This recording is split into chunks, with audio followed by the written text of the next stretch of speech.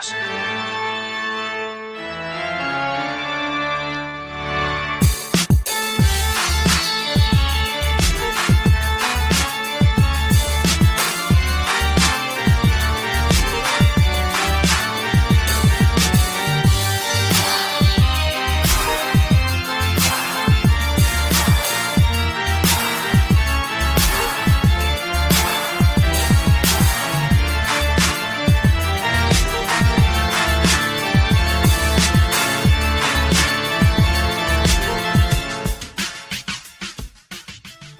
Hey, hi Adam, how are you?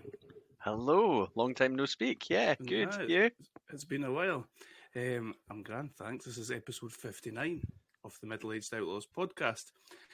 Today, we embark on a new journey, Adam. Yeah. It's a journey of horror, a journey of terror, a journey of shock and awe, and I'm not just talking about the Jim Herd era of WCW. We are embarking on a journey of havoc, where professional wrestling and cinema will clash to offer us the very best from the years 1989 to the year 2000.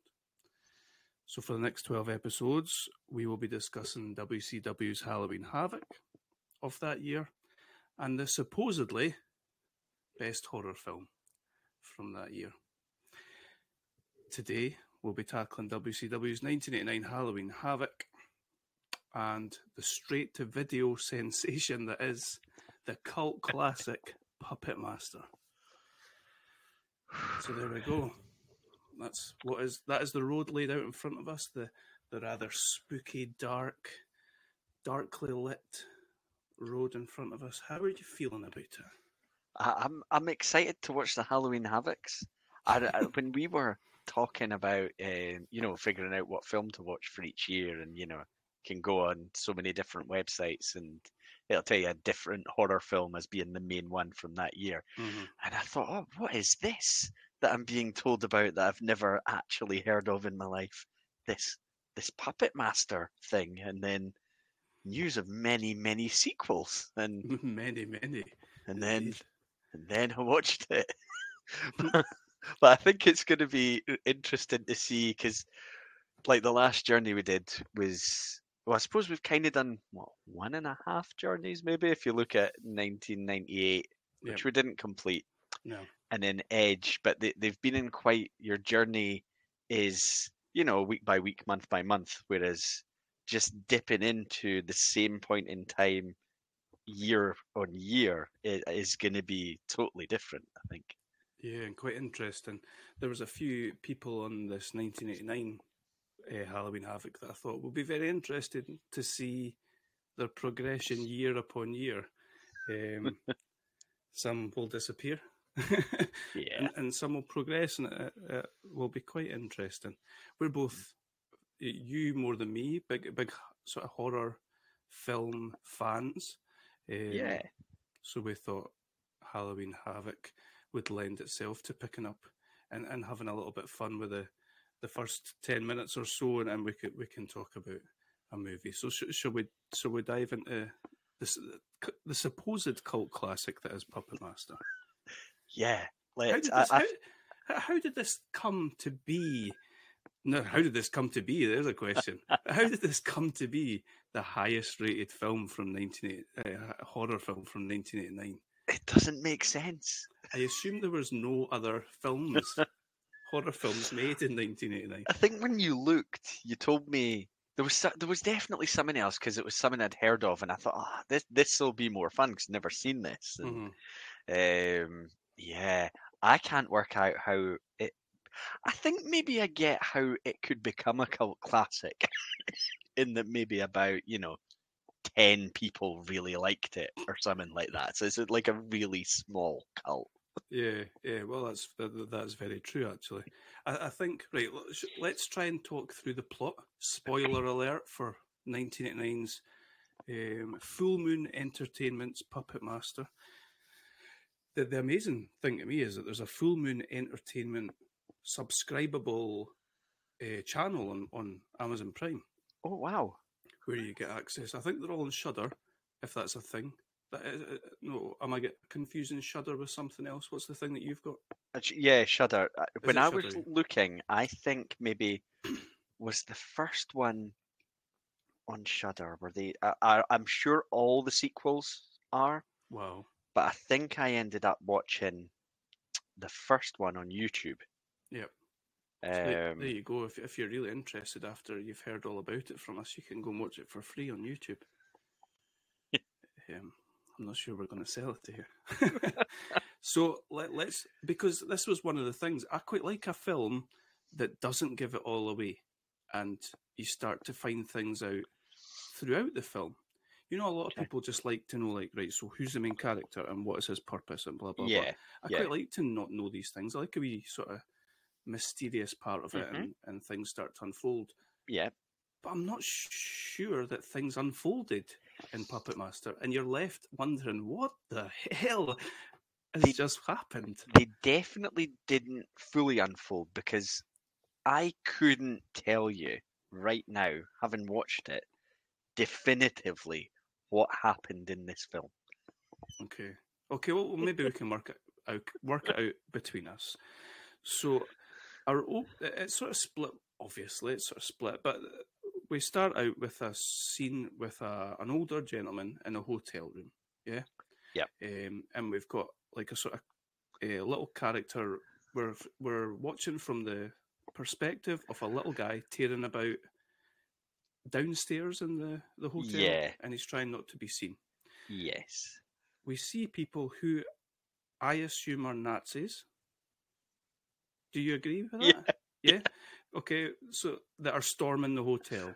Yeah. The little guy's making his way up to the hotel room to tell the older gentleman he appears to be the said puppet master of the title. Yep. He sticks a gun in his mouth and shoots his head off. Yes. Titles. Then I was in. I was like, okay, right, I get it. This is cool. This guy, the Nazis wanted the puppets or something like that. I'll be honest with you, I wasn't 100% sure they were Nazis, but you've just confirmed Oh, that. I thought they were. So Okay. if both of us thought they were, I think it's safe to say that's definite. There's a one of the sequels is something the Puppet Master of the Third Reich. So let's assume. Okay. Okay. So we then get introduced to a bunch of different people whose job seems to be sort of clairvoyant related mediums. Yeah. They seem to have different versions, or some one of them gets like images from a dream. Yeah. One of them gets really, really turned on and like is able to touch objects, and by touching objects, she knows the history of it. But it all seems to be sexual related with this woman. Yeah. I can't remember what other. I mean, There the was a one that fortune stood out. teller. Yeah, there was a fortune teller. There was that was the one I was remembering. There was a fortune teller. And she was like, she was sitting with a young couple at like a circus or a fair or something like that, and she's like, "Oh, your granny, she's unwell, she's going to die," and she's like, the lady says, "No, my granny's dead." So she turns to the other one, she's like, "Oh, it must be your granny." So I thought we were sowing seeds that they were maybe all at it, but that didn't go anywhere. Oh. So we've got all these people, and we're introduced to them all. We've not got a main character, really, do we? No. Maybe the sort of mulleted guy that has these dreams and that sort of thing, maybe. But they all converge around a hotel, which I've only just realised must be the same hotel from the first scene. Okay. Yeah. Have you? Yeah. Or did you know that? No. Okay. But that makes sense. That's what links the setting. So they're all converging around this hotel. They're like talking about some guy, like they don't really like him. Mm-hmm. Yep. They end up at this hotel. This guy's died, and he's been sending them messages through the form of whatever various mediums that they are able to communicate by. Yeah. Yes. Okay. So his wife answers to the hotel, and they're all very surprised that this guy's got married, and they're all very surprised that she's like quite a nice person and all that. So we're getting the impression that this guy's like not a very nice person. I don't know. And it all sort of comes together at a dinner scene. Yeah, like I think you've got right. So you've got the setup here because all these people gathered together are all connected by this guy that's killed himself. There's these little puppets running about all over the place, but I definitely lost track somewhere of from that setup point what the film was trying to do. Shall we fast forward then? This guy seems we get a scene where they're like, let's make sure he's definitely dead, and one of these women, who's a clairvoyant medium person, shoves a big knitting needle in his chest around his heart to make sure he's dead. Next scene, the guy's sitting at a table with them, talking to them. So this guy seems to have worked out how to make his way back from the dead using the puppets. I think so, but it's almost like there's two stories on the go because there's the weird stuff with him, and then there's these little crazy puppets running around and trying to tie them in with what's on the go later in the film. Isn't that easy? So what we've been talking about here is really up to a certain point, it's all been humans apart from that very first scene with we've not really had the puppets, and this is where the puppets then come into the film. We were maybe about halfway through the film. The various people all go off to their bedrooms, and there's a couple, they go off and they start having sex in one of their hotel rooms, and one of the puppets, I don't have his name, I don't know which one he is called. There's one that's got like a pneumatic drill type thing on his head. Yep. He's obviously no interested in them to get it on, so he starts ramming his head into the lady under the bed. I don't know what his name is though. There's one called Pinhead that has gigantic hands and is very clearly just a person, but with like their head not like a balaclava on or something. There's the little one that was running about at the start, who looks like a little detective from like like a 1920s detective with a grey trench coat and a hat. Yeah. He's got a hook and a knife as for hands. Yeah. There's one that its head's split into three, and all the three bits spin around at different times, and then it stops on a facial expression. There is, isn't there? Right? There is. Yeah. No, you didn't imagine that. That's And then there's a female one who is called Leech Woman, and she, what is the word for what she's doing? She's like producing leeches from her mouth is what she's doing, and this is a puppet. So where are the leeches coming from? She kills the guy that was having sex. She kills him. He's all tied up on the bed because they're doing some sort of weird stuff. He's blindfolded, and he's like, "Ooh, that feels nice." Because when she starts vomiting leeches on his body. I love the idea that you're sitting watching this film and you're like, "Yep, yeah, no, all fine," and then you're like, "No, where are the leeches coming from? That I can't take this seriously anymore." Sorry. Oh. Apparently, Leech Woman is in none of the sequels. Oh, right. Okay. Which is, say goodbye to a viewer. I'm telling you. I was looking forward to Leech Woman's origin. From there, the puppets seem to go on a bit of a killing spree. The various different people. There's maybe about 6 people that are all there. Our hero with the mullet doesn't get killed. He just keeps seeing black and white weird premonitions of people dancing. See, when I was watching this, I was like, David Lynch. Yes. like Twin Peaks, Mulholland Drive, some really, really good stuff. This felt Twin Peaks, eh? This felt to me like a David Lynch film, but without the quality. Like, With zero it thought. was out there, and it was even the way it was made, looked and felt a little bit like that style, but it was just a bit all over the place, and not, I think, in an intentional way. That's a really good way of describing it. Like you said to AI, can you make Child's Play if David Lynch directed it? Yeah. And it just chucks various bits together. So what I think ends up happening is, so this guy that's resurrected himself, he killed himself, now he's resurrected. He starts throwing the puppets, and at this point, it looks harsh the way that he's like throwing the puppets about, even though they're killing machines. But I think he's had enough of the puppets. He's got people that he can experiment on now. Yeah. And try and bring there his new anymore. puppets. Yeah. But the puppets aren't having this. They trap him in a lift, and they just use all their various skills, knives and pinheads and fists and drill heads, leeches. He's getting tag teamed by all these different puppets. Who was left alive at the end? Because there was definitely a point where I remember watching and thinking, is that a real dog? And then thinking, this what looks like a stuffed or a toy dog ends up getting picked up and walked up some stairs, and then the dog is real from that point onwards. Yes, so that's our sort of end.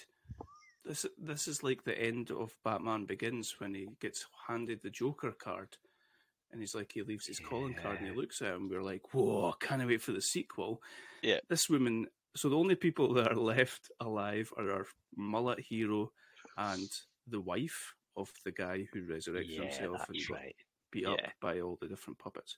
She's holding a stuffed taxidermied dog, and she walks up the stairs after she said goodbye to this guy, and it becomes real. So I assume that's the setup then for the sequel. She's going to be doing some crazy stuff. She's never in any other of the films. Maybe that was the original plan and they couldn't get her. I assume maybe Russo was involved in this. Unbelievable. That was it. What? Yeah. Any regrets? Not really. Like I feel like it's lingered. I watched it about pretty much the day after we last recorded, which was about 3 weeks ago. I watched it then, and I'm still thinking about it. Okay. So it's done its job. Yep. You gonna watch any of the sequels? No. Are you? No, just like you, because the leech puppet is gone. Woman. So, yeah. And the wife with the ability to resurrect animals. Yeah. It's like, what's the point now? Yeah, exactly. She's like her own little pet. No. Yeah. So that was Puppet Master 1990. Any now for your final thought? I think you've made more sense of it than I could on my own at various points. I kept looking, thinking. I remember looking, thinking, well, he's dead, and then I was like, no, he's not. He's back. Okay, that's fine. If he's back, then I know where I am. And then all the focus seemed to go off him completely for quite a while, and I was like, right, but is he orchestrating all this? Okay, now he's got his people. Oh, actually, I forgot that the puppets would be pissed off about that. So, yeah, there you go. Is that why the puppets... No, yeah, because he started throwing them away and all that. Yeah, he lost all interest in them. He didn't have the same use for them anymore. The gentleman at the start that appears to be the puppet master, Patient Zero, he didn't seem to be a bad guy. Well, I mean, what am I basing that on? We just don't know. No, there's a prequel. Oh, so we'll never watch that. But no, I don't. I do recommend watching it. It's only about an hour and 15 or something. It went quick. Yeah, it did. It's weird and bizarre. And if you like Child's Play, it's absolutely nothing like that. Apart from it's got puppets in it. Oh, your thing about a poor man's David Lynch was probably like the perfect way of describing it.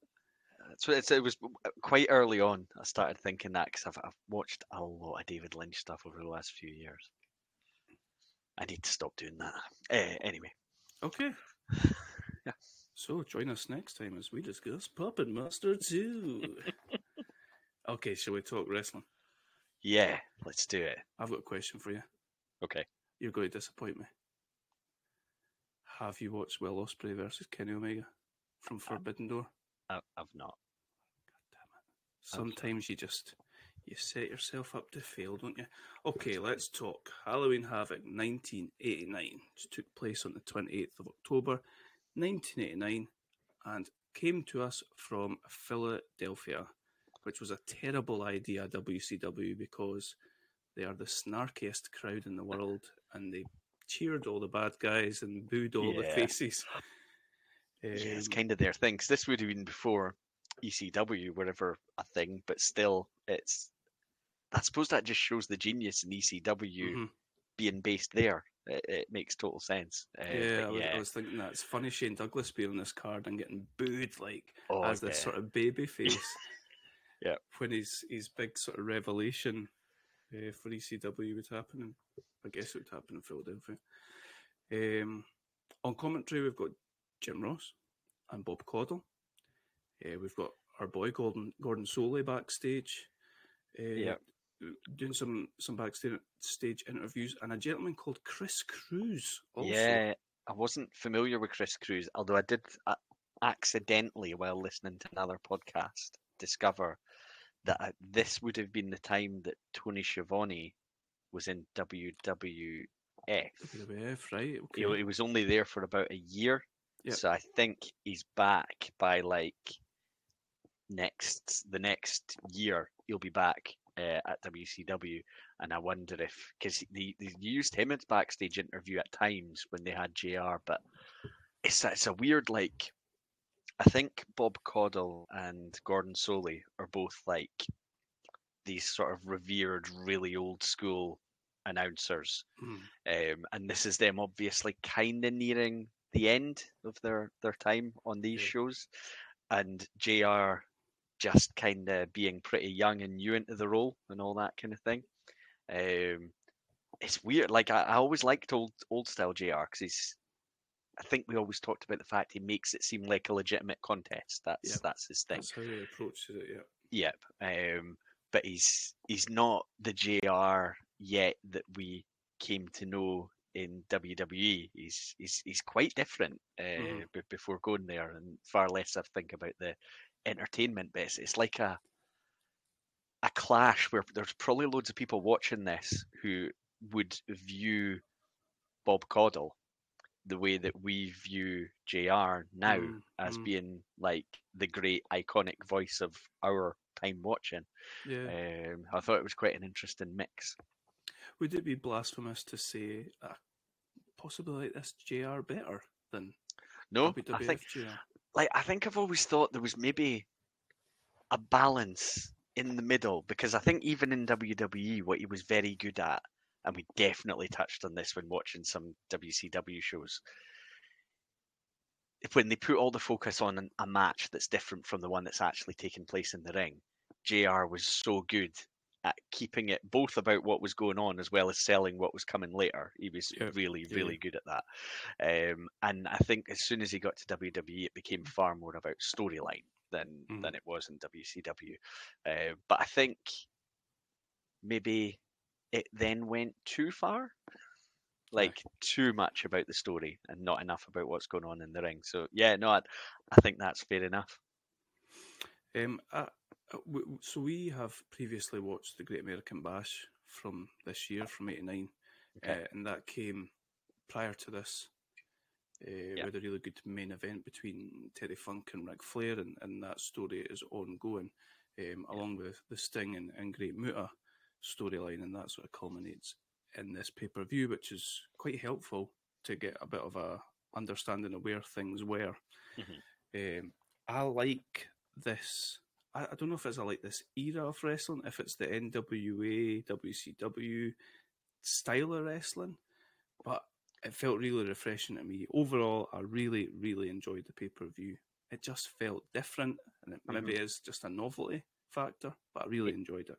It definitely feels different. There's something a bit, I don't know what to compare it to. It's almost like, you know, when you hear an album by, like, if you really like a band and you hear like an early album or something like that, and it's not overproduced, and it's just like the music. It's not, you know, seeing all the flashing lights and fancy noises in the background. It's just about sort of everything stripped away, and it's just about what they're actually performing. Yeah. It kind of, I don't know, it feels a little bit like that, and we're so maybe used to it being more about the spectacle than what's actually happening in the ring nowadays. Yeah. Yeah, I think certainly compared to what we've been watching, which is 2005, it's complete stark contrast to that, exactly the way that you're describing there. I enjoyed this show, not necessarily every single match, but I thought there's something pretty cool about the old school. It feels like we're only a few steps from being properly in like a territories era, and I know, I assume here the was it like a Jim Crockett Promotions, and try to think who they bought over or merged with, but well, WCW Turner bought JCP. Yeah. At this point, I think we're like approaching that. Yeah. I don't think that it's necessarily happened yet, but I think that's right. Just on the cusp. So it is. It feels like a territories era situation, and obviously you know who you're not seeing here because some of the big stars are in WWF, and we know that from shows of theirs we've watched. But I think it was always viewed that the WCW or JCP sort of NWA side was a bit more hard hitting and a bit more real, whereas the WWF one was more aimed at kids. Pantomime, and you can see that, I think, in this show. Definitely. Right, let's get into some of these matches then. We kick off our first match with, what was his nickname? Mike Rotunda, the IRS. What did they refer to him as? Something? Were they calling him the captain? Captain Mike Captain Mike. Yeah. Versus the Z-Man. Yeah. Were you familiar with the Z-Man? I was, but mostly because of Tony Schiavone's podcast. Ah, right, okay. Where it seemed he had a bit of a man crush on Z-Man. On the Z-Man. Yeah. So I had a wee look, and he was in the Can-Am Connection with Rick Martel in WWF. They wrestled on WrestleMania 3. I am sure we have seen them before. I think he left, and then they went on to become Strikeforce. Is that right? Yes, I think that's right. Yep. Right, okay. Yep. So yeah, Captain Mike Rotunda versus the Z-Man. What do you think our opening contest here? I thought it was. I quite enjoyed it. I didn't think it was brilliant. I thought it was quite enjoyable. They're obviously trying to really put over the Z-Man, and he's young, up and coming star. They've got him in against a guy who's obviously a respected ring technician and all that. I thought it was okay in the ring. I don't think Tom Zink's gonna, maybe become the level of star that they're maybe trying to pitch him as here. JR with his given all the credentials about Mike Rotunda and things like that, trying to, I think, again help put over Tom Zink by he beat that guy, do you know what? That's quite intelligent. I never even thought it. That's why he's doing it. I was just like, why are you giving credentials of things he did when he was 9-year-old and 12-year-old? You do hear a lot of mocking and things like that. You hear people saying, in a JR voice, he was, third best placed in his primary school for, softball. It's a little much, JR. Yeah, but I do think that's why he was doing it. And also got sight of a pre-mullet Nick Patrick as the referee. There's also a guy in the front row.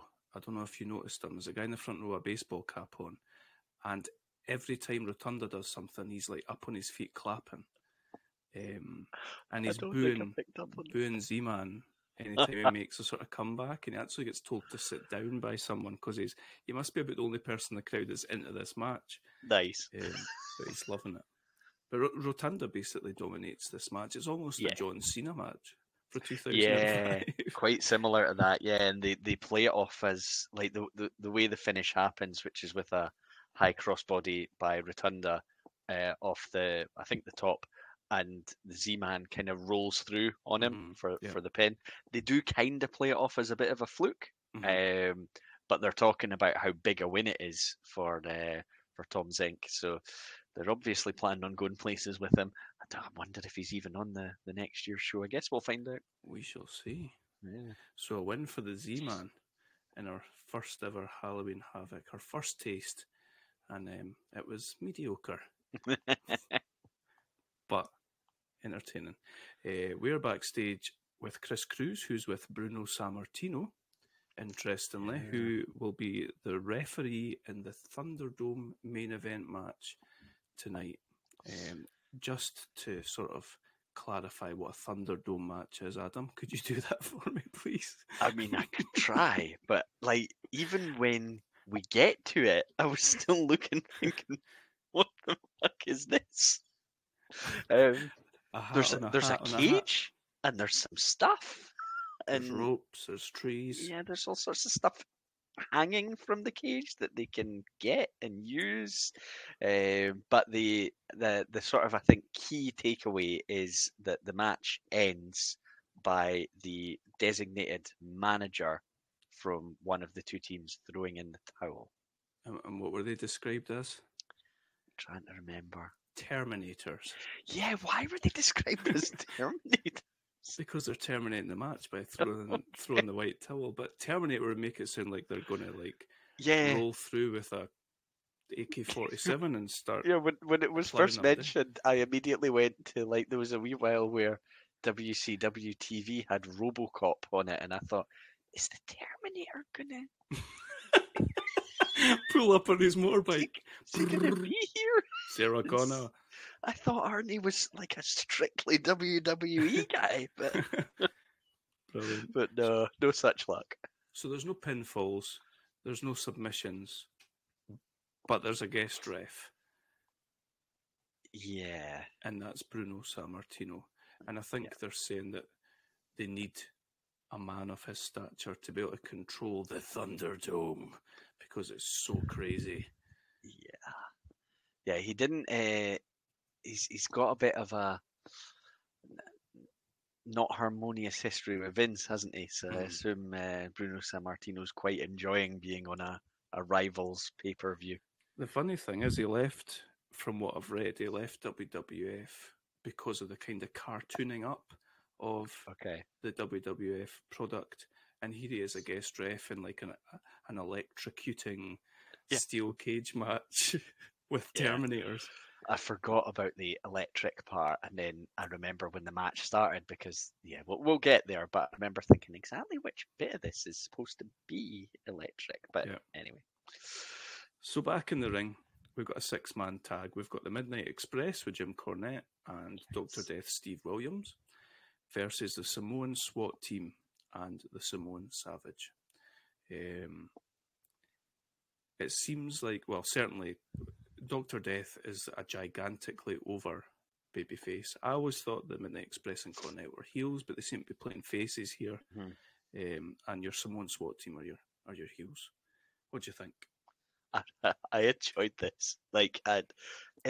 They're all Midnight Express are this sort of well-oiled tag team, and I think Dr. Death is kind of the X factor working with them as the massive, aggressive, just the wild card of a man. And I think he gets quite a reaction as well, though. I think they're the crowd are into him. Yeah, definitely. And then you've got the Samoan SWAT team who, I remember in the WWF days of seeing these Samoan teams appearing and just thinking they were totally wild, no pun intended, but the crazy athletic but massive and thick and built and all that, and they sort of defy the size of the size that they are, the way that they move. I enjoyed this. It's very physical, it's very aggressive, and I was enjoying some of the cornet behaviour around the ring and things like that. It kind of, I don't know, lightens it a little bit to some extent, but not too much. Yep. Yeah, this, and if I compare this in my mind to like this match to the sort of equivalent WWF matches of the time, this definitely felt like a step up in aggression and physicality. Yeah. No, I agree. I love watching these Samoan teams. Whether it be well, this is the Hedge Drinkers Yeah, Samoan yeah, SWAT team. We talked about what were they called, 3 minute warning. Just the hmm way that I was never a fan of Rikishi. I know Rikishi is in this team, but in the different hmm guys. Never a huge fan of Rikishi, but the way that these guys, he's a bit slimmer here, if hmm that is possible. yeah, Anyway, the thing that I really liked about this is it wasn't quite a cookie cutter match. It wasn't just as soon as we get a hold of the weak link, let's isolate them and we'll tease a few hot tags. There was quite a lot of back and forth before, it did eventually hmm settle into that. yeah, I think it was Bobby Eaton ends up getting isolated for a short time. yes, But we yeah, get hot tags almost right at the start of the match with Dr. Death going wild a couple of hmm times at least.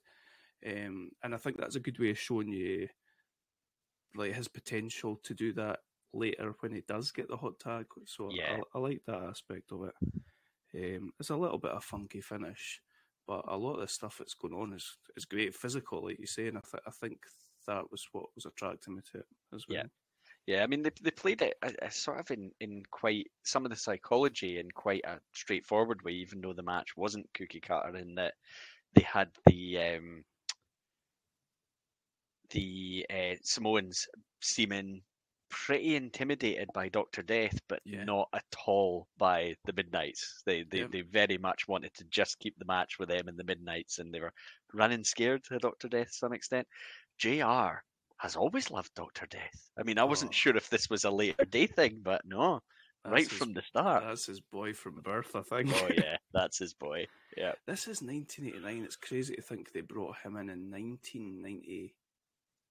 When was 1999 for the Brawl for All. was that when it was? Yeah, because 10 years later, and they thought this that might be a, a shooting off point for him. Yeah, because this Doctor Death, absolutely. Like you, if you put him in WWF at the time, and you have him just wrecking people, that is It's like a Goldberg, yeah, like a yeah, better Goldberg. uh-huh, yeah, Like we were texting back and forth. You'd already watched it. I was watching it at the time, and I was saying this: put Doctor Death in WWF and have him run over Hogan. He'd hmm be massive. yeah, yeah, and he would have come in and come across quickly, I think, as a legitimate threat Mm-hmm. to Hogan. I'm sure he could have had a, you know, I was going to be harsh on the WrestleMania match, but you've got Warrior doing some similar stuff and not as convincingly as what Doctor Death could have done. He could have had longer matches and things like that. Yeah, that is what he is. He's like a much better upgraded version of Warrior, where hmm he's able to look at the crowd and engage with them. Yeah, And the crowd can see his facial expressions that don't involve growling or yeah, talking about what was that word that he made up for? It wasn't a fortitude, but it was something. Um, yeah. I can't remember now, but I know what you mean. anyway, we get a sort, like I say, we get a sort of funky finish. Cornette gets in the ring as the Samoans manager Oliver Humperdinck. Yeah, Also, he's known as the Great Big Kahuna here or something like yeah. that. I thought it was Lou Albano. He really looked like him, but it wasn't. He gets in the ring. Cornette whacks him with the racket, but as Cornette is hitting him with the racket, Stan Lane collides with Cornette, and he gets rolled up by one of the Samoans for the Yeah. 3 count. And I've got to hear the Bloodline win. It is funny that they're doing something called the Bloodline these days. They could have been it could have been the longest dynasty in wrestling Yeah. history. Yeah. Like on screen as well as off screen. But I enjoyed it as well. It went quite long. Yeah, I don't know how long because it's one of those good ones that I don't think it felt like it was going too long. So it was great. You were quite engaged with it. Yep. But yeah, I can believe it was quite a long match. So we're backstage, and I think I remember us talking about this when we watched American Bash, that they go back and forward quite a lot, but not in Yeah. a sort of jarring way. Yeah. So we've got Gordon Soley's with Gary Hart and Terry Funk. And what's his name? Gary Hart's quite a good talker. Mm-hmm. And I think he was one of their sort of staples as a manager for quite a long time, a heel manager. And the Funker is wanting to start a 10,000 watt boogie with Flair and Sting, he says. And he's just as crazy as you think he would be. Yep. He's good, like, really good. What we got next? Oh, a not so good match. Yeah. We have got the Cuban Assassin, who is wearing sort of combat coloured trousers.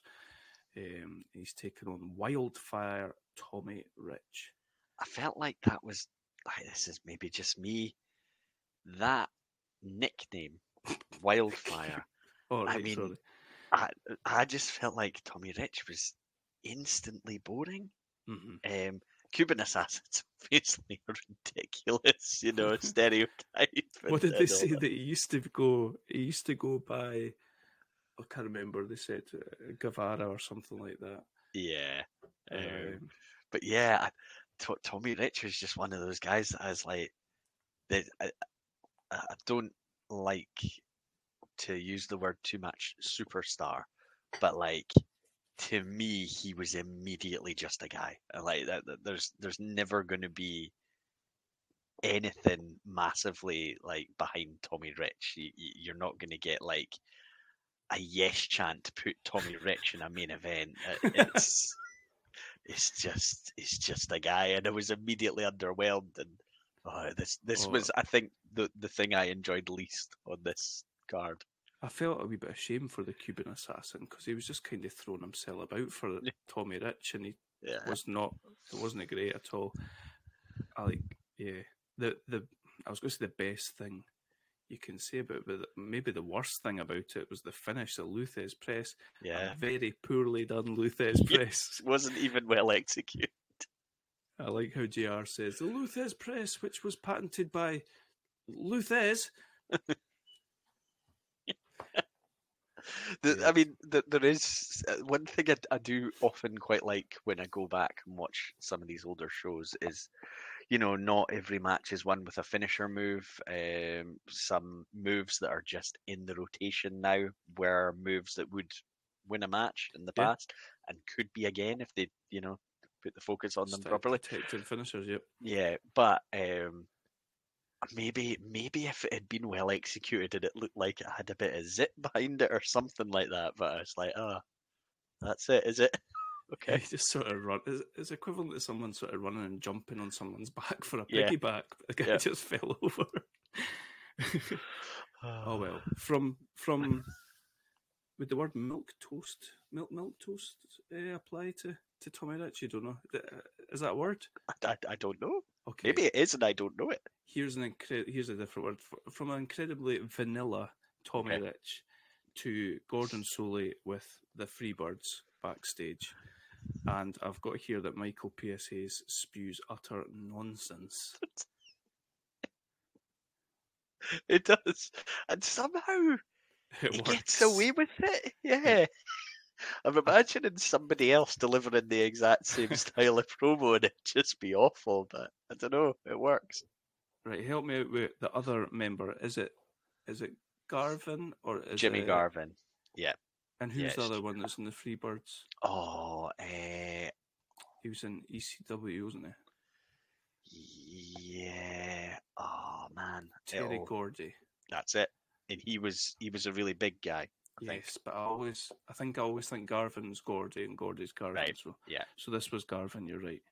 Yeah. I like both of them. I liked the last time. Do you remember they had a what is the word? The big cell match. War Games. They had a War Games match. Oh yeah. The Freebirds were in. Yes. And Hayes was like complaining that he didn't want to get. Do I have to go in and all that sort of stuff? That was good fun. How would you expect the Freebirds to get booed after they've just cut that promo? Yeah. They're brilliant. They're really, really good. Yeah. So they are the NWA Tag Team Champions. They're taking on the Dynamic Dudes, who we have seen before and we thought were hilarious, and not in a good way. Yeah. John Laurinaitis and Shane Douglas in this sort of, if you could describe them in a word, it would probably be cowabunga. Yeah. Yeah, that fits. Yeah. But like, Was yeah, sorry. when we saw them before, was Jim Cornette with them, or is this No. something they're just trying to see Yeah. if they can get some? Yeah. Yeah. Okay. And I was saying that to you, because no, they definitely weren't with them. I don't know if you remember, they took on the Skyscrapers the last time we saw them.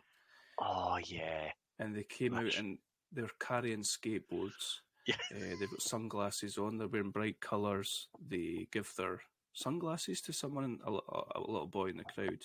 Yeah. And then they threw a frisbee back and forward, like, extreme, yeah, cool, yeah. It's so gimpy. Oh. Especially when they're taking on the Freebirds, and the Freebirds coming out to this rock music, and they're like so charismatic when they're coming out. Yeah.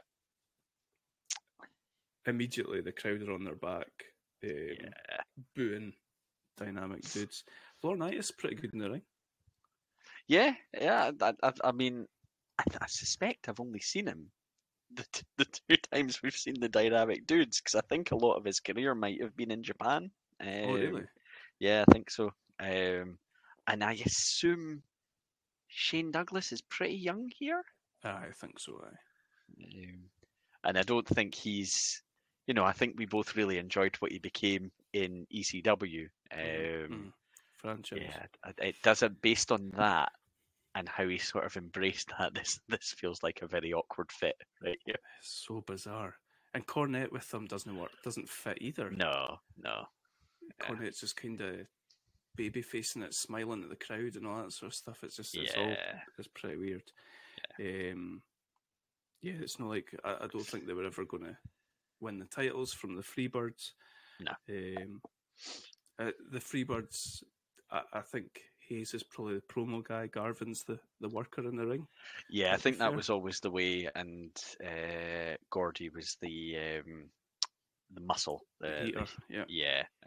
So I think it was quite a good balance. I think they always played to the fact that he's maybe couldn't wrestle is harsh. I think he could. He's just not at the level of Jimmy Garvin, who's a good worker.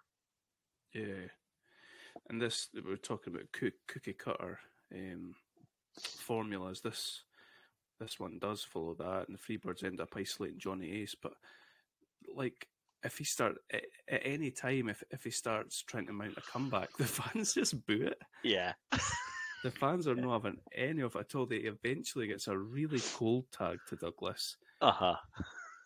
They don't build up to it or anything. They're just like, oh shit, like let's get him in, see if we can change things. The crowd are not buying it at all. And the finish for this, I thought, was pretty similar to the first match. Yeah, I know what you mean. Yeah, because it's an attempted. They're both trying to suplex. Is it Garvin? Yes. And Hayes is on the outside and grabs. I think it's Johnny Ace's. Yeah. Pulls his legs. Yep. And then Garvin lands on. Is it Douglas he lands on? Aye. Yeah, for the pin to retain. It was a bit of a weak finish because I think, based on where we are, maybe the company weren't ready to write off the Dudes, but it felt like you could have given the Freebirds a pretty comprehensive win there and just move on. Yeah, but I suppose they have to finish it that way for the heels, because if you give them the clean finish, then the crowd probably goes mad, pops big for it. But yeah, the greatest of matches. Certainly the previous tag match was better. Yeah, definitely. Talking of tag matches and talking of promo legends, we go backstage. I think we're with Chris Cruz. He's with the Steiner brothers. Yeah. Adam. Yeah. We've seen many a Scott Steiner promo where it seems like he's just putting words in front of each other, much like Tito Ortiz used to do. You never know what was going to come out of his mouth, but my God. Scotty says, it's time for Total Reckless a band. Just a band. Just a band. There's no need Yep. for the on. And he seems to be suggesting that they're going into a no rules match, but that is absolutely not the case. Yeah, no. When there's no rules, you're playing our ball game, and it's our game. And that's the end of his sentence.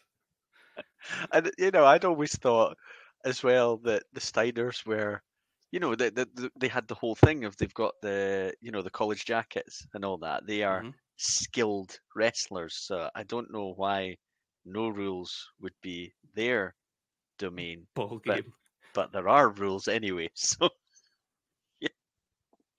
And they're facing a team that they have they don't know anything about. They're facing Doom that they have absolutely no idea about, but they do know their manager or their valet or whatever woman, who originally came on the scene as a fan of Rick Steiner. Don't know if you know this. She came on the scene as a fan of Rick Steiner, and Scott was getting annoyed because she was distracting Rick during matches. Okay. She then turned sort of vampy and gothic looking and all this, and she was saying that her name was Woman, and she'd said to the Steiners, "You're going to meet your doom at Halloween Havoc." So Chris Cruz asks Rick Steiner what he thinks about it all, and the only thing I know, he says a lot of words. I've no idea what he says. And he says, "I see that woman. She's going to get and he does a sort of thrusting motion. Yeah, I mean, I had a feeling that I knew what he was meaning, but I then thought maybe he doesn't know what he's meaning. It's fine. I like this version of Rick Steiner, though. Yeah, he's nuts. I mean, he's just absolutely nuts, and it kind of works. Aye, it definitely does. You kind of just want Scott to be the sort of the jockey athlete, and like you've already got the crazy brother. You don't need just to let Scott be band. the straight man. Just let him. Yeah, but no, not in his nature. But it's great. Imagine giving someone from '89 a time machine and letting them watch the final Nitro, and they're like, "Is that Scott Steiner?" Well, I mean, to be honest, the guy that can't walk. And I had one of those moments because I didn't watch. There was a big period of time where I didn't watch anything WCW, and then started watching again, and I had just known him as the guy in the tag team, and the smaller guy in the tag team, the agile one. Yeah, he had the muscles, but he wasn't ridiculous. And then, put it on and see the Big Papa Pump, and you're like, what is this? Where's the mullet? What is the size? What are those muscles? Amazing. They kind of freak me out, those muscles. Muscles on muscles. Yeah. Going back to your so the next match is we've got the Steiner brothers versus Doom, with Woman, and Doom are Butch Reed and Ron Simmons. They're not referred to by name or anything like that. I think they're referred to as Doom 1 and Doom 2 or something like that. Yeah. Two massive guys. They've got on these executioner type masks that you can't see. You can only see their mouths pretty much. Yeah. Black masks, and their look is awesome. Yeah, it's great. And there's a really good contrast between the two teams. Mm-hmm. Like the Steiners still, even though Rick's nuts and Scott's well on his way, they're jocks. You kind of know who and what they are instantly. And these guys, there's that bit of mystery, and there's women leading them, and you're like, don't really know anything about them as individual personalities, who they are, where they came from, or anything like that. I like the presentation. I mean, it's very much of its time, but I think it worked. I think for me, although I knew who they were, they got over as a team, as this definitely. team. Yeah. They were quite, given that they're both wearing the same masks, they're both wearing the same trousers and all that, comes across like a presentation of a team, a unit. And they're massive as well. As big as you've seen Ron Simmons for it, probably. Yep. Was this how he started it off in WCW? I've got like a vision of him wearing like a daft helmet, but is that in WWF? That's when he first came into WWF. Oh, yeah. Yeah. Okay, so I know that he was young here, but I guess this is his sort of introduction. I think so. Yeah, because And he'll go on. Butch Reed's a bit of a territories Yeah, legend. yeah. I think he'd been around quite a while, and I think maybe pairing them up was a way of Simmons sort of learning Right, from Butch Reed. Because Simmons, what, a couple of years down the line, is going to be a world champion in WCW. right, yep, yeah. Okay, I loved this match. I think I text you at the time. I loved the Hmm. physicality. It felt like proper wrestling. Yeah, I don't know else how to describe it. I loved it. It's so physical. yeah. You It was feel like good. they're just laying everything in. Yeah, and you've got the like agility of the Steiners as well, particularly Scott. You know, with his he loves what do they call it, Frankensteiner. Frankensteiner, yeah. So you've got that sort of contrast to so much physicality going on in the ring that is just like strength, pure strength from the Doom side. Mm-hmm. Yeah, this was really good fun. I was thinking when this was starting, I've definitely seen these teams have a match before, and I think it was like some pay-per-view where it was like a tournament and you got points for wins, and I think Oh, they faced off as teams in that tournament. I can't remember when it would have been, but there was a tag tournament and a single wrestler tournament as well. And basically, whoever got the most wins through their matches won the tournament. that's cool. But yeah, I was thinking, I'm trying to remember, was it a good match? And I can't actually remember if it was good, but this was really entertaining. Aye, it really was. And JR and Caudle, they're doing their best at doing that thing that you were talking about. They're getting women over big Hmm. time as the match goes on, and we keep getting the camera flicking to her, and she's just doing what she does. That sort of just stood there with a sort of hard face, not giving Yeah, anything away. Um, a lot of Steiner matches follow the same format. Scott will end up getting isolated. We get a hot tag to Rick, and he just goes bananas. yeah, We did get that here. We've got Nick Patrick not seeing a couple of times. Nick Patrick's not seen the tag, so we send him back, and we're building the crowd up to the point of a really hot tag, and yeah. I think that really worked. We had Farouk doing a stunner at one point. Yes, that's right. I wonder if Yeah, that's the first ever. yeah. Maybe Johnny Ace was watching. Possibly, yeah. Because I don't think I remember seeing the move, but I don't think I really thought about the fact that those that are still to come along and use similar type moves as their big move, Mm-hmm. Austin or DDP even, Mm. they're not on the horizon yet. So yeah, I think somebody's seen that and thought I can make something of that. Going back to this Philadelphia crowd, and we are talking about dynamic dudes and them just no buying Yeah, their shtick, where it just goes to show you that if you do it right, then the faces will get cheered because the crowd love the Steiners. hmm, When Rick Steiner eventually gets the hot tag, they're going mental. yeah, And it really does show you, like, don't try and ram things down their throat because they'll just yeah, reject it. yeah, Which is great, I think, but it must be a nightmare if you're involved in that sort of thing. yeah. So, come to the end, I don't think we've had a clean finish yet, have we? No, no, Tommy not Rich? yeah. No, we've not. There's been interference or shenanigans for everything. So, Woman pops something into one of Doom's masks round about the eyebrow Yeah, area, and he uses it to headbutt Rick, and that's how they get the win. yeah. Not sure what it was. I don't think they really showed you. I don't Did think they do. No. A horrible thing, and surely he injures himself, but maybe he's just really hard-headed. Of course, these are giant Yeah. men, but I can't imagine Rick's got the softest of heads, although No. softest of brains, maybe. So Doom get the win, but we're not beating the Steiners. They're Oh still, no. Yeah, I still thought where they were. that's I think a good example of you're putting over a newer team. But yeah, there's nothing in this that suggests that the Steiners wouldn't be at or near the top of a card at the next event or challenging for the titles or whatever. Yeah, that's what I was thinking. Because so we've seen 3 tag matches now. Yeah. I think with another one to see, and you've got Doom, Steiners, Freebirds, Samoan SWAT team, and was it Midnight? Midnight Express, yeah. Like you've got a really good tag Yep. division there. Yeah.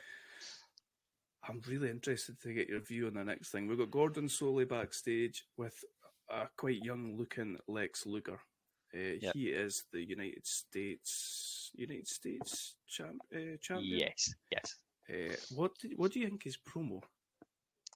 So I think he's going for the arrogant. Like I never really know at any given point in time whether he's supposed to be a heel or a babyface, but I don't know that it matters that much. I don't think it ever changes that much for Lex Luger. But so from what I remember, he's kind of mocking Pillman's credentials and his right to be in that match, and he's pointing out to him, how big and how important the match is. And does he refer to himself as the premier wrestler in the world today or something like that? Oh, I don't Luger? know. I think it's something like that. But I never really bought into Luger's promos. Did you know? Nah, I don't know why. I struggle whenever he delivers one. I don't buy it. See, I feel like that too.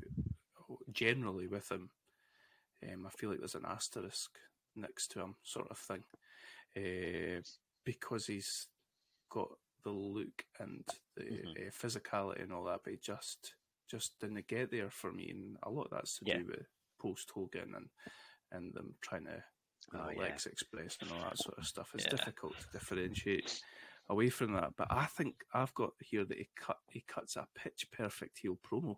Oh, He's just arrogantly talking himself up like he's God's gift. I thought it was great, but there you go. I think those would probably be the most realistic ones, because I think, from what I hear, he's a great guy these days. But I think that sounds really sarcastic. Are you no, serious? I think that's a thing. Yeah, I think really? turned his life around. Helps people. That kind of thing. Right. But I imagine in the day he was a bit of a prick, and I think that there was always the story about the Lex Express thing, and they were like, "Oh, you'll go out and you'll shake hands with everyone." It's like, I want to do that. Real life me does not have any interest in meeting these people. Yeah. So I think this side of the character is far more close to who he actually was as a person. So far more likely to come across as authentic, I would think. Yeah. Yourself turned up a little bit. That's what they always say, isn't it? So that leads us to Lex Luger, United States champion, taking on Flying Brian Pillman for the title. Last time when we watched Bash '89, it was Luger versus Steamboat, and we were both like wildly impressed with the match. I think we both said this is the best I've ever seen Luger. And I think this is quite similar. It's a good match. Pillman is a bump machine, and he's so quick and so athletic, and he maybe not so much next to Luger, but he looks incredible. Pillman absolutely looks incredible. He's just smaller than some of the others, but what I think Luger does really well is, like, from the entrance to the way he actually performs in the ring when he is arrogant heel, is the arrogance leaps off the screen. It's there in every movement. He's that sort of self-confident and convinced that he is the greatest thing on earth. But you've got this guy that he can throw about. He's going to be able to overpower him. But they gave Pillman quite a lot, I thought.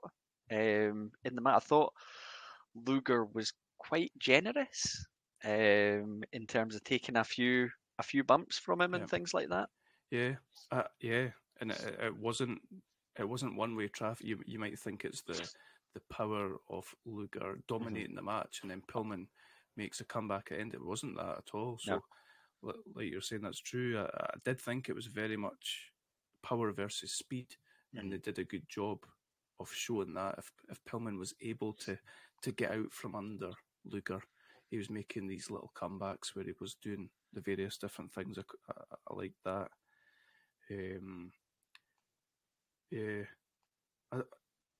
But you're saying that you enjoyed it overall, Oh yeah, I thought it was a good match. I thought,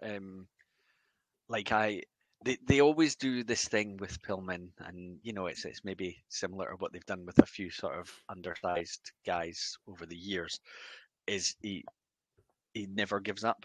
He's like non-stop, just keeps getting back up and keeps going straight at him, sort of showing the bravery and the courage and all that. And they play up to the fact, and God knows how many times I've heard JR say it about the fact he played nose tackle in college and then got signed in the NFL and all that, despite his size. But at least that one plays into the character he's playing here, because he just, it doesn't matter if he's in theory too small to do this. He's just going to keep coming at you and keep going. He was one when I used to watch on TV, on ITV. He was one of my favourites. I absolutely loved watching Brian Pillman. Oh, I love that. Brilliant. He's one of the ones, actually, both of these guys are people that I thought it'd be really interesting to see how they progress over the years. Yeah. Whilst we're watching these, I guess Hollywood Blondes is after this period. It will be, yeah. Yeah. Really looking forward. I hope we get a Hollywood Blondes, and I hope we get a Pillman, like, post Flying Brian. So I wonder when Luger will jump. Yeah, a few years away from here. Yeah, what year's Mania 10? 94? Think so. So it must have been. It maybe jumps 91, 92. Yeah, it might be 92. I'm trying to think when because I think it seemed like he was there ages as a heel. I don't know if he actually was, if it was all that long that he was. Yeah, he was a narcissist for like a really. I think as a child it felt like he was the narcissist forever. Mm-hmm. But I think it was like a really short period of time. Yeah. Okay, interesting. Brilliant. Yeah, like when he was in, and this is probably just based on fashion and style and all that, but he looks better without the sort of pompy hairdo. He's got like the slick long hair, and he looks a lot better there. Yeah, anyway. I'd agree with that. Yeah. How did this one finish? Do you remember? We've got, where have I got towards the end? Pillman misses a flying drop kick off the top. That's Luger right. lifts Luger like Pillman. Half sells that drop kick. Yeah. So it jumps out the way. You're not sure if he's taking a bump or if he's jumping out the way. Luger lifts Pillman and drops him throat first on the top rope. I think that's it. Yes, that's what leads to the pin. And I don't even think they spoke about this on commentary, but it was afterwards when I listened to Grill and JR. He's talking about this, and he's talking about Pillman. He was doing exactly what you're talking about there about playing nose tackle. Mm-hmm. It's apparently known that Pillman had all these surgeries on his throat as a child, and that's why he's got the sort of raspy voice. Yeah. And they were saying that that's what that finish was about, hanging him up on the top rope on his throat was enough to get him away. I think the only thing, I suppose, that could be more relevant to some matches than others, because there's a lot of matches on this that I enjoyed. What I do miss is, see, nowadays, every single one of these matches would have had a video package beforehand explaining how we got here, all slickly produced, so you could just dip in and know exactly where you were and what's going on, but you're trying to fill in some gaps, dropping yourself into this point in the year. I tried to do a wee search on the network to see if there might be a show, like a WCW Saturday night, right? That might have given you sort of background, because obviously Nitro or anything's not around at that point, but I couldn't find anything. Right. It's maybe stuff they didn't bring across and put on the network. Possibly. So Luger retains, and that's, like you say, it's a pretty good match. Interesting to see where these two go from. Well, we won't see from here, but in a year's time. Jump backstage, Chris Cruz with the Road Warriors. I've got nothing to say apart from classic LOD Road Warriors type promo. Do you know, I thought those promos were class when I was a kid, and now they kind of feel like if you've heard one, you've heard them all. Aye, absolutely. Tell him, Animal.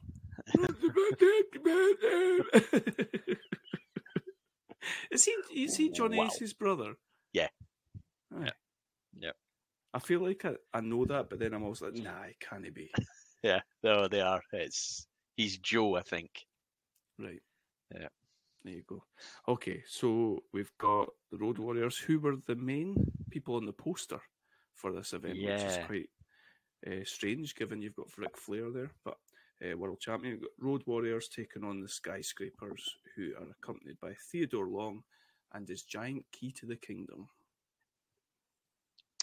Yeah. And I'm sure we were laughing when we watched them at Bash, and it was Teddy Long that was with them. Yeah. He's very over the top, very slick, esque. Yeah.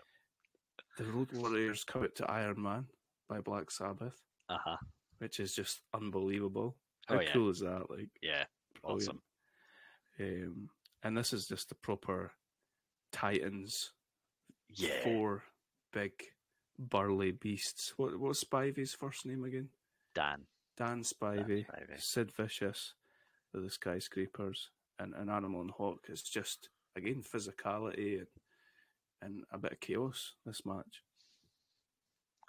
But what did you, if you compare this to the opening tag with the Samoan SWAT team and the Doom match, so like some high profile tag team matches on this, what did you think of this sort of in comparison to this those? Kind of garbage certainly compared to the Steiners and Doom. Yeah, there was a moment quite early on where I think Sid and Hawk were lining up for a test of strength, and I was like, it's like that, is it? Okay. Nah, and I think the entrances are about as good as it gets. Unfortunately, like, you can tell that Sid Vicious is class. Like, he's in a different league. Certainly, he's athletic as well as being big. He looks ridiculous. I mean, he must be about 7 foot tall, and he's built ridiculously. He's got these long legs compared to his body, and his body's just like opens all the way out. Yeah. And I knew it was just going to be some power moves and all that, and see what happens. But I always like the contrast. I like there to be someone in there who can do something a bit different. But it just fancy the Rockers of this era taking on the Skyscrapers or something. Oh, yeah. You like that idea? Yeah, fantasy booking.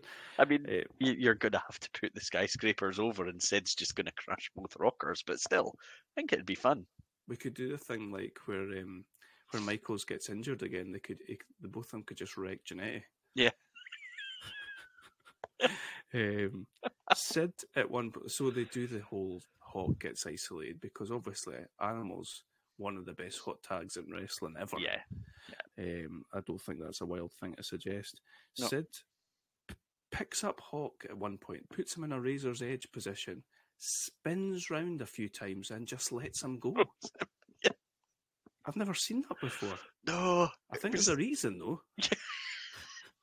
Yeah, it looked great from the point of view of look at that guy.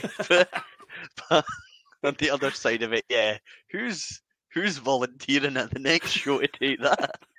How do you practice taking that bump? Jump on a helicopter? Hilarious. It just looked brutal. It's brilliant. Yeah. It's kind of like, remember when Lesnar used to do this? Who did he do that to? To Shannon Moore, I think. He like spun round and round and just let him go. Oh, did he? The F5. Anyway, we get a Hawk finally gets a hot tag. Animal does his usual, the power slam and big clotheslines and the sort of football tackle type thing. And then, because this show is called Halloween Havoc 89, no clean finish, we get Teddy Long coming in the ring for some reason. Oh, we've got Paul Ellering on the other side as well, don't we? Paul Ellering. Don't have that wee puppet thing though, which would have been a No. nice tie-in with the film, but WCW could have done a tie-in with Rocco. He could have been in the background or something. He doesn't come till 92, of course. Yeah, Teddy's big key comes into play. Spivey hits Hawk with a big key, and they get disqualified. And the Road Warriors win. A bit of a flat finish.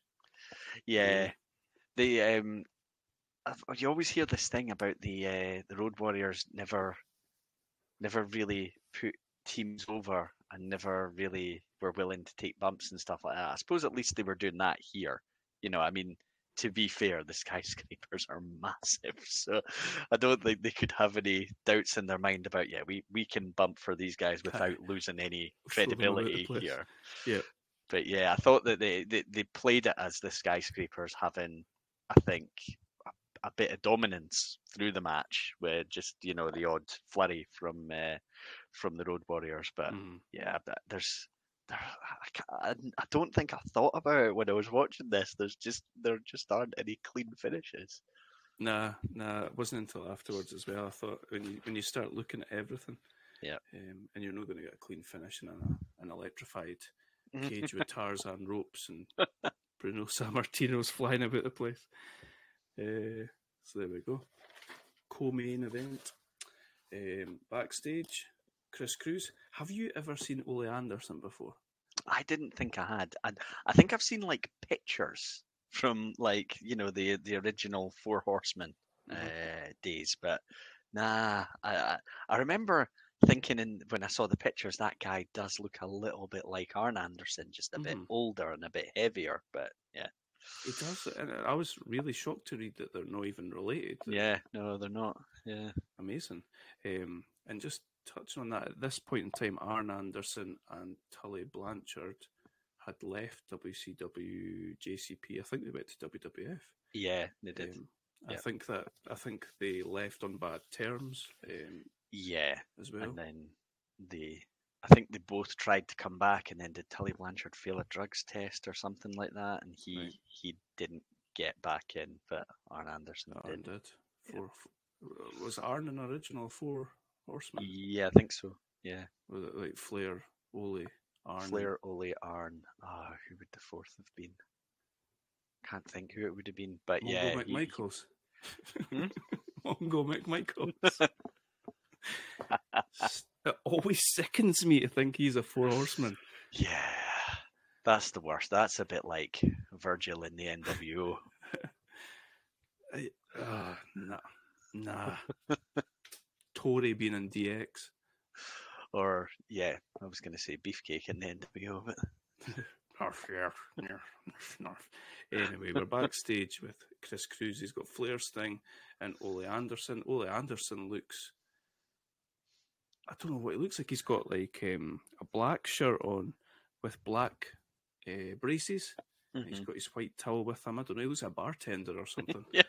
And you've got Flair and Sting's just so happy to be there. He's given the impression. This is proper surfer Sting. This is proper baby face paint, all that. He seems genuinely happy that he's involved in this main event program. And Flair's Flair. Flair cuts his sort of usual Flairish promo, not too over the top. No. I think babyface Flair tended to keep a lid on things a little bit. Yeah. And that's us. It leads us into our Thunderdome cage match. Special ref Bruno Sammartino. We've got the world champion Ric Flair and Sting taking on the Great Muta and Terry Funk. And I didn't think in these times, 1989, that the cage would have been above the. No, neither did I. Because there'd been so little information about what the Thunderdome really was or what it was going to look like, I thought, is it just going to be some stuff put round the ring or whatever? But yeah, the cage lowering took me by surprise. I thought they would have. Remember, they used to have to build up. Would have like the Alfred Hayes interviews and all that sort of stuff. First, they build. These men have been working hard. Yeah, 25 minutes. But no, the cage comes down, And it's really weird that at the top of it, it's got like branches and things to sort of obscure your view. There's a Tarzan rope type thing hanging down in one of the corners. It's an odd looking thing. I had a note quite early on saying, are we going to be able to see into the ring through this thing? How's this actually going to work? And then I think there's a cameraman in there which they show. Yeah, the whole they didn't do a great job, I don't think, of explaining what this was and why it was, and because I genuinely thought they mentioned electrocuted before, and then it dropped down. I was like, well, are they going to bring in like a little fence or something like that and just put that up against the ropes? What's the situation here? And then when it all came down, I thought, is the whole thing electrified?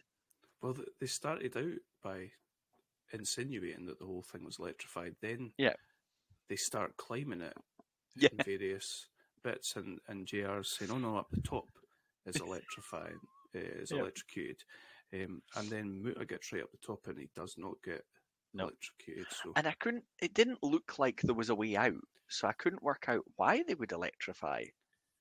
Well, the only thing is that the gaps in it were pretty big. So Sting's whole body was out at one point. Like his whole upper body was out at one point. Yeah. Like if they'd said, at the end of Bash 89 is the four of them having this crazy fight up the aisle. Do you remember? And Flair was like right in the camera, covered in blood, his whole face covered in blood. Yeah. And if they'd said like, the ring's not enough to keep these four together. It's for the crowd's safety. Let's keep them in here a little bit. We didn't really get that. What do you think of the match overall? The Thunderdome. I didn't think it was great. I thought there were far better matches on the card. I enjoy watching a lot of the performers. I think I've got a whole different appreciation these days for watching back some Terry Funk stuff. Aye. I think he's really, really good. And Ric Flair is a lot closer to his prime here than he was when we saw quite a lot of him. And I thought there's plenty of star power. You've got Bruno Sammartino, who I think gets a really good reaction actually from the crowd when he's announced and coming out. But I was still a little bit like, I wasn't really remembering the way that the Bash finished, so I don't think I had enough of the reason for this in my mind, because they hadn't told enough of the story in the build-up. So I was a bit like, all right, okay, these good guys, bad guys, let's see what happens. I don't know that they naturally knew what to do and how to use the surroundings that they had. I agree. The funny thing is it's a tag match, but they're selling it as a tag match where there's no rules, there's no pinfalls, there's no submission, there's certainly no disqualifications, and yet they're tagging in and out to start off with. Yeah. It's like, well, we'll just follow the rules, but there's no rules, but we'll follow the sort of normal tag rules. But it eventually devolves into a tornado tag, and it's not like Sammartino's like, you get out. No. And, you've got 5 seconds or anything like that. It's just like, go for it. There also seemed some, I think Sting did it and Muta did it, some quite strange moments that went on a wee bit of time where like one guy is halfway up the cage, and I couldn't work out any purpose for doing it. It's like, get in the ring and fight. What are you doing? Are you running scared? Because I don't think that's what they would want Sting to be perceived as doing. Because he was up there for ages at one point, and I thought, or is he trying to get something to use as a weapon, but they're not really showing it? That's the problem as well. There was bits that were obscured, so you couldn't actually properly see what they were doing up the top. There were some times where Funk was way up there and he was hanging upside down off things. He was going to the rope. I was like, what? This is scary. Like, he seems like he would do something crazy. Yeah. And obviously, he's hanging upside down. It's horrible. We eventually get Sting, I think it is, sort of climbing to the top of where he can jump from on the cage without hitting it. Is there a roof? It's kind of like a half roof. Yeah, yeah, because there was a sort of an overhang that was definitely limiting his ability to go up any higher, I think, than he did. He is pretty high up, a lot higher than the top turnbuckle certainly, and he dives off and takes out Muta. Yeah, I like Muta.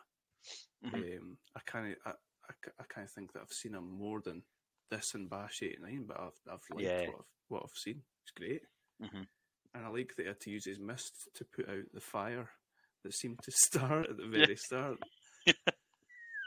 That's quite funny. There's it is a funny match. Do you know what stood out to me? And it wasn't until we got to this match that I realised that I think almost every modern match now, people go to the corners and they exchange chops. They'll chop, chop, chop, and then the guy will turn it around and chop, chop, chop, and then they'll turn it around and chop. Then the other one will stand there and chop, and they'll either that or they brawl back and forward. I'll hit you, whoa! I'll hit you, whoa! And we only got that from Flair because that was Flair's thing in this match. Yeah, and in no other matches, and I think you get that, and genuinely think you get that in almost every modern match. It really stood out once I saw it happening. Yeah, you're right. And it's probably these days then it's all Flair's fault. It's all these guys will have watched Flair growing up. You're going to get buried on his podcast. Flair hears everything. Anything negative said about him, he hears and buries the other person. So just watch. He's going to talk about these punks that firstly didn't list him in their top 5. He remembers. He's going to hold that grudge. It definitely is. How do we get to the end of this? Oh, aye. Okay, so we've said before that the only way to win this match was through the Terminators throwing the white towel in. That is Gary Hart on one side and Ole Anderson on the faces side. We get a point where Sting ties up Muta in the Scorpion Deathlock. Yes? Yeah, so I've probably not been clear enough in my notes because I've got that Sting chases Muta up the cage, while Flair focusing on the leg of Funk, Sting, Muta, brawling all around up the cage, and then I've got Muta crashes and burns. So I don't know if he's come off it,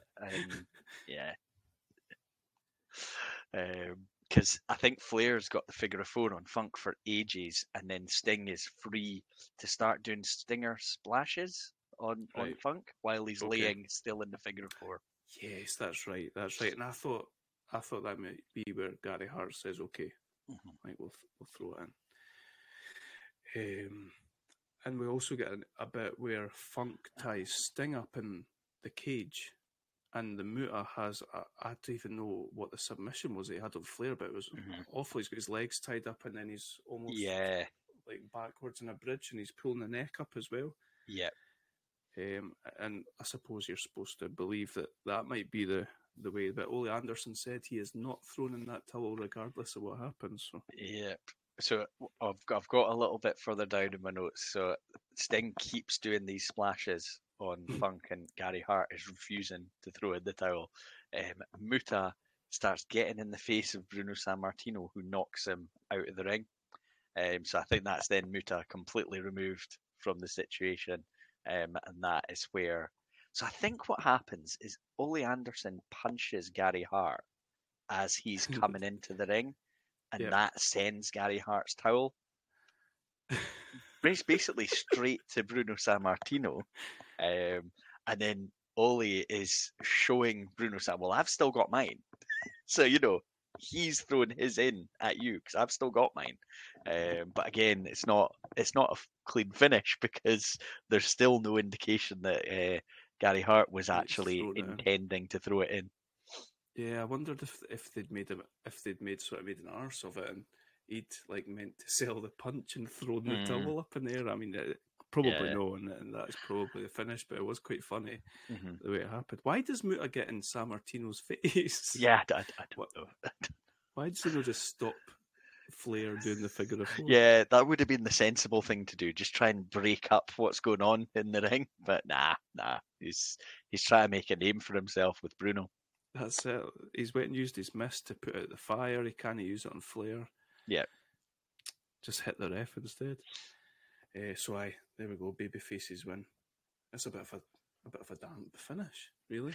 Yeah, I mean, it wasn't like I don't think much in the main event was my favourite from the night. I thought that we like tag matches, traditional 2-on-2 tag team matches, and it's something that you don't maybe see an awful lot of in modern, even through some of the eras that we really enjoyed. They weren't necessarily the focus.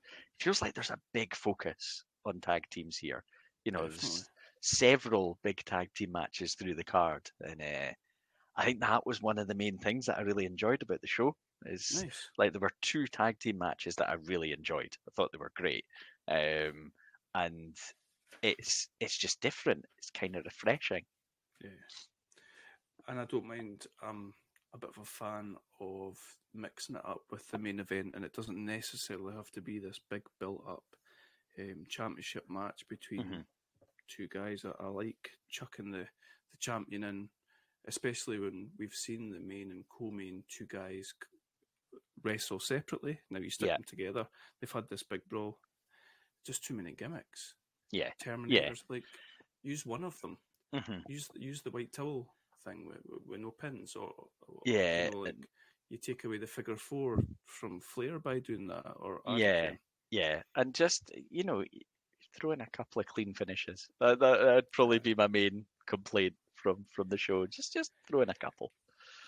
JR's thing was that the booking committee, there was too many voices on the booking committee, so there was, I want to say that he said there was him, Cornette, Sullivan, there was maybe two more. With Jim Herd, was this Jim Herd era? I'm not sure. Could have been. I'm not sure. So he was saying that is, Conrad was saying it's not clear exactly what you were saying about the Thunderdome. It's not actually clear what the rules were. So when things were happening, you're sort of saying to yourself, why is it not electrocuting them with that? And JR saying there's too many brains putting things together, and that's how that ends up. So maybe in the end, committee. Even the people on the committee aren't 100% sure what the rules behind each sort of stipulation are. But still, I found it an entertaining show, and felt very fresh and different. Calling it fresh when it's I shudder to think how many years ago that is. Oh God, it's like 33. 34. Yeah. Yeah, but it just felt different. It felt, a step back in time, but in a good way. Aye, 100% agree. And I would use fresh to describe it as well. And crazy to think Sting is diving through tables. Yeah, he needs to stop that. Yeah, absolutely. Go about with your baseball bat, whatever. That's fine. Stand next to the guy that's jumping through tables. That's fine. I think that's what he was supposed to be with Darby Allin, but it seemed to have grown arms and legs. So there we go. WCW Halloween Havoc 1989, an enjoyable show. Yeah. And Puppet Master. Would you go for a good show, shit film? Is shit film harsh? Confusing, bizarre film? Intriguing, mysterious, cult-like. Yeah. Yeah. I'm glad I had the experience of watching it. There you go. That's what life's all about. Yeah. Next time, like, puppets is a good idea. This is a thing that I found out was that this guy that is the sort of brainchild of this Full Moon Entertainment, it's like his own. He's like Marvel, but before, what I mean. He wanted this whole Full Moon universe, and he had his original thing was he made a film called Dolls. Okay. And it got panned, but people liked the dolls, so he was like, okay, so we'll take that and make Puppet Master. But I think if you were a kid, right, and you thought back to this, you'd be like, oh, remember that film with those wee dolls, the wee puppets? That was class, but there's no story. So next, Okay. so maybe some of the other ones have got like a bit of story now that they've got the characters. I mean, if you want to watch any, and just let me know if you think they're worth watching. Do you know what? I might go onto one of these fan fiction websites and write my own Leech Woman origin story. Oh, she'll end up getting her own film. Where did they come from? Leech Woman. Right. So that was that. So next time we'll watch 1990 and we'll see who's left for this card. Any predictions on who might be? I think I know what the main event is, but apart from Okay. that, Yeah, I mean, I think so. Yeah, I think we've got Sting. I think we've got Lex Luger. I think we're going to have Sting for all of these, aren't we? Because he never left. So unless he's injured, probably. he's going to be on all of them. Pillman probably on it. Looked like Pillman was being given the push treatment. Oh, nice. Yeah, I'd wondered about Doom. I just don't know how long they stay as a tag team, but I'm hoping to see a little bit more Doom. Oh, that'd be good. We're bound to have Ric Flair, aren't we? Because he's Yeah. not at the point of leaving. When did Steiner's go to WWF? I can't remember.